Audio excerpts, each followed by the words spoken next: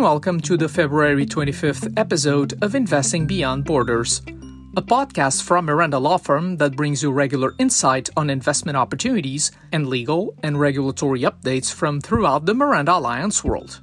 This week, we bring you news on new financing projects for the African continent, privatizations in Angola and Cape Verde, infrastructure developments in Cameroon, and other major developments in our jurisdictions.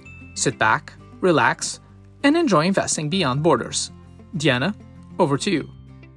We start this week's episode with an investment announcement by the European Union, which will mobilize $170 billion for the development of the African continent. The investment is an effort to position Europe as Africa's investment partner of choice and will be directed towards renewable energy, natural disaster prevention, internet access, transportation, vaccine production, and education. Another investment announcement came from the African Export-Import Bank, which will mobilize $1 billion to ensure the continuous implementation of the African Continental Free Trade Area. In the context of this financing, a management agreement has been signed for the Adjustment Fund, which was designed to facilitate the implementation process and support African Continental Free Trade Area members and private entities during the process. The Adjustment Fund will also operate as a compensation mechanism to mitigate the short-term fiscal impact of the possible loss of tariff revenue by certain states, providing direct funding to member states and funding sector initiatives as required, while also helping to mitigate the impact of climate change, promoting gender equality, and developing young entrepreneurship. An Angolan delegation headed by the Minister of State for Economic Coordination recently traveled to the United Arab Emirates in order to attract investment to the country, meeting with government entities and private companies, including the Minister of State for Foreign Affairs and International Cooperation and the Abu Dhabi Fund for Development. The fund provides concessionary loans to finance economic and social development projects and manages investments aimed at expanding and strengthening economies. In the meantime, sports venues will be included in the Angolan state's privatization package. Without specifying the number or the name of the public infrastructures to be handed over to the private sector, the Minister of Youth and Sports stated that the measure aims at improving the management of sports assets and that the privatization process is advancing rapidly. This will most likely include some of the stadiums built to host the 2010 African Cup of Nations. Further north, the Cape Verde International Fair, in partnership with the Ministry of Industry, Trade and Energy and the Ministry of Finance and Business Development, is organizing an international fair of renewable energies and energy efficiency to be held next March in the city of Praia. The event will bring together national and international players and will present an excellent opportunity for the Cape Verdean government to promote the country's energy transition program and to engage with the sector stakeholders. After having been suspended because of the pandemic, the process for the privatization of Cape Verde's ports has resumed with the support of a work team comprising several public entities such as the Ministry of the Sea, the Ministry of Finance, Enapor, the country's port management company, and the Authority of the Special Economic Zone of Maritime Economy in São Vicente. Besides the rebirth of the privatization process of ports, it was also announced that the works of the cruise terminal are already underway and that the project should be finished within 22 months. In Cameroon, the focus is once again on infrastructure enhancement. According to information provided by the government, the European Investment Bank and the European Union have granted a total of 80.7 billion CFA francs to Cameroon to renew the 330-kilometer Bilabo-Nguadere railway line. These resources will improve the quality of multimodal transport services by optimizing the operation of the 47-year-old railroad line, which is essential for serving the national hinterland in the northern part of the country, as well as the connection with Chad and the Central African Republic.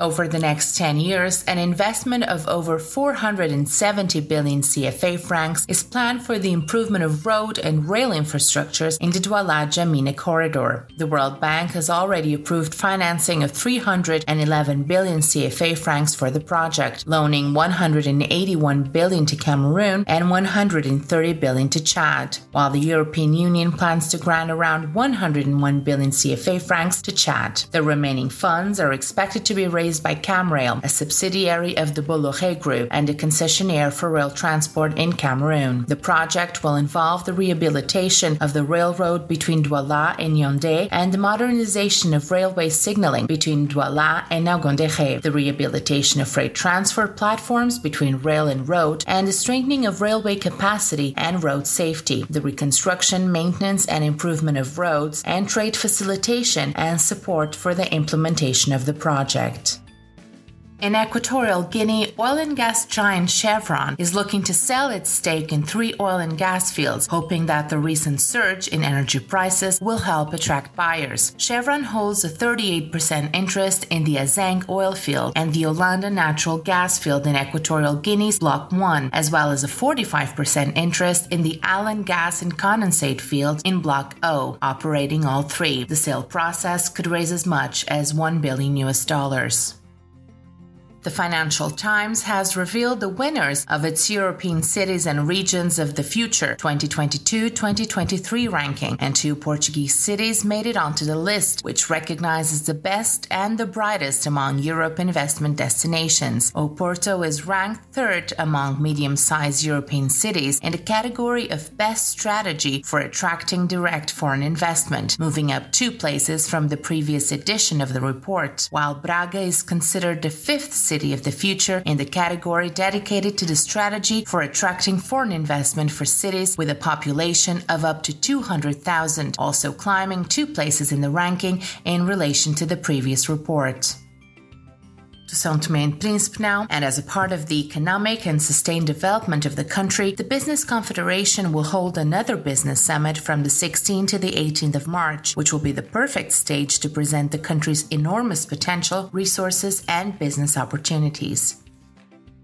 São Tomé and Príncipe and Nigeria have just announced a $4 billion investment in the 2 countries as a result of the business forum held by the Nigerian and São Tomean authorities 2 months ago in Abuja. This amount would be made available in 3 tranches, where the first, between March and April, would be for short-term investments estimated at $50 million, followed from April to June by medium-term investments ranging from $250 to $500 million, culminating in the 3rd tranche for long-term investments that could be as much as $1 billion to finance projects in institutional areas and in the private sector. We hope you enjoyed this episode of Investing Beyond Borders. We will be back with you in 2 weeks' time with more developments in the Miranda Alliance world. Please join us then for more news from the 19 Miranda Alliance jurisdictions. If you have time, also drop by our website or LinkedIn page, where you will find more updates on our activity and legal developments of interest to our clients and followers. This podcast was brought to you by Miranda Law Firm and Miranda Alliance.